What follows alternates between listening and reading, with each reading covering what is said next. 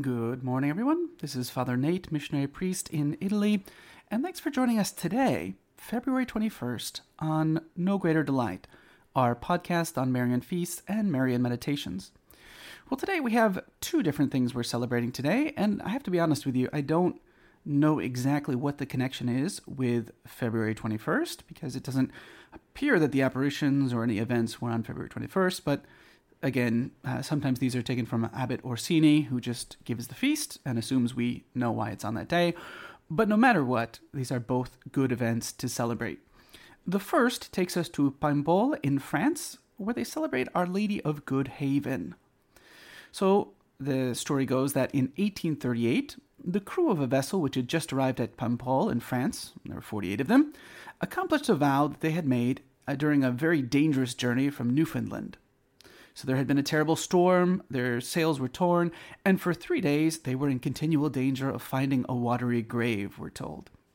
In fact, the ship began to fill with water, and it seemed like they were going to die, when the crew, by common consent, turned their eyes to Mary, Star of the Sea, and asked for good haven. They promised that if she saved them, they would visit the church at Paimpol, where there's an image of Our Lady, very venerated by the people. And the story goes, they had scarcely ended their prayer when the weather became much calmer and the waves began to subside. So, taking advantage of that providential change, they repaired their sails and had favorable winds until they reached the coast of Brittany, right? So, the first thing they did when they finally touched ground was to throw themselves on the ground and give thanks to God for their return. They then began intoning the Litany of the Blessed Virgin Mary, and advanced barefooted and bareheaded along the banks and through the streets at Paimpol to the Church of Good Haven, right? The people were attracted in crowds by the novelty of the sight, and they followed them. There were parents who went to thank Our Lady of Good Haven for the return of their sons, wives to thank Mary for the restoring their husbands. Tears streamed from every eye, and it says that the immense multitude knelt down before the altar of that powerful Virgin who had received power from her Son to command wave and wind, right? Very beautiful. It says the story ends with the mariners joining and singing the hymn Ave Maria Stella, right? Hail, Star of the Sea. The second thing we celebrate today is Madonna delle Cese in Altrari in Frosinone. Again, it's not entirely clear what this has to do with today, but it's a very particular shrine, right? It's a beautiful shrine in a beautiful location, built on a deep cave, right, in the Rotonaria Mountains, right? It's said here that the lady appeared to a pious hermit in the 11th century, right? Again, even according to,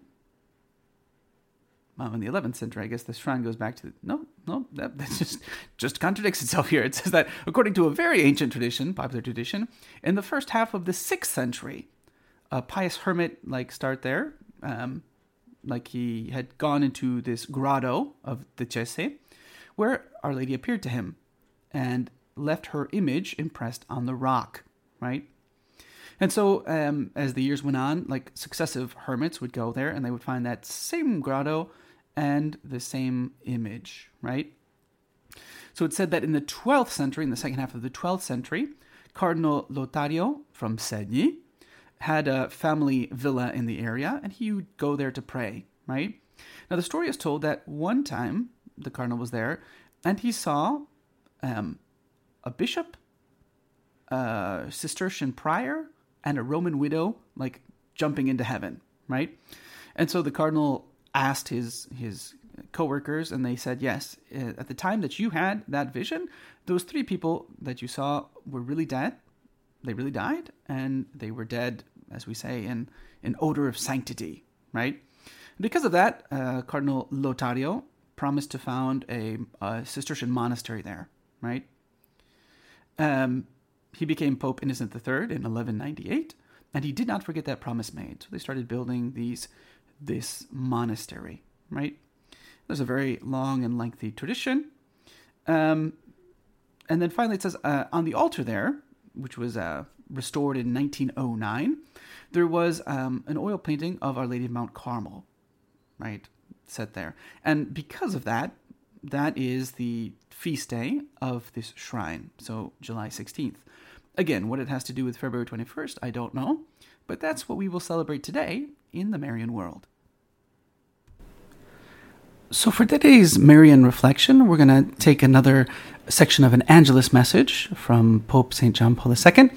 Again, we're taking these from the compilation, the book compiled by Father David Brown, entitled Marian Reflections, The Angelus Messages of Pope John Paul II.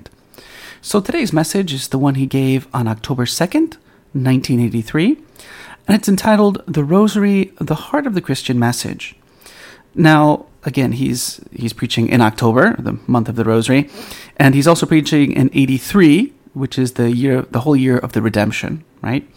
But we'll just, we'll read it so we can skip over those little parts, right, in the introduction. But this is what he says. He says, in this extraordinary holy year of the Redemption, the Rosary too acquires new perspectives and is laden with greater and vaster intentions than in the past. Today it is not a matter of asking for great victories, as at Lepanto and Vienna, but rather of asking Mary to make us brave soldiers against the spirit of evil and error, with the arms of the gospel, which are the cross and the word of God. The Rosary is a prayer of man for man. It is the prayer of human solidarity, a collegial prayer of the redeemed, which reflects the spirit and the intentions of the first redeemed, Mary, mother and image of the Church. A prayer for all men and women of the world and of history, living or deceased, called to be with us the body of Christ and to become with him co-heirs of the Father's glory.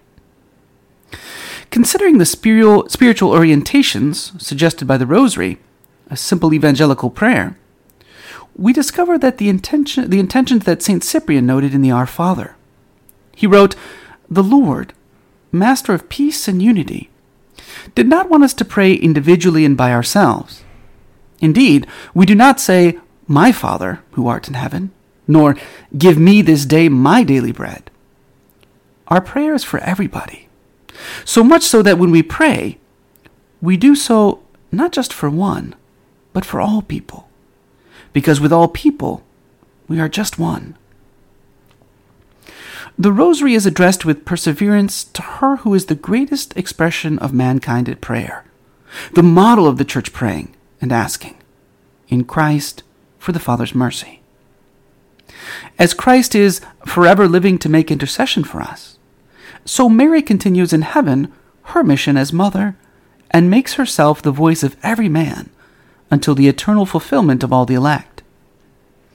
Praying to her, we ask her to assist us throughout our whole present life, and above all at that moment that will be decisive for our eternal destiny, the hour of our death. The Rosary is the prayer that points to the perspective of the kingdom of God and disposes man to receive the fruits of the redemption.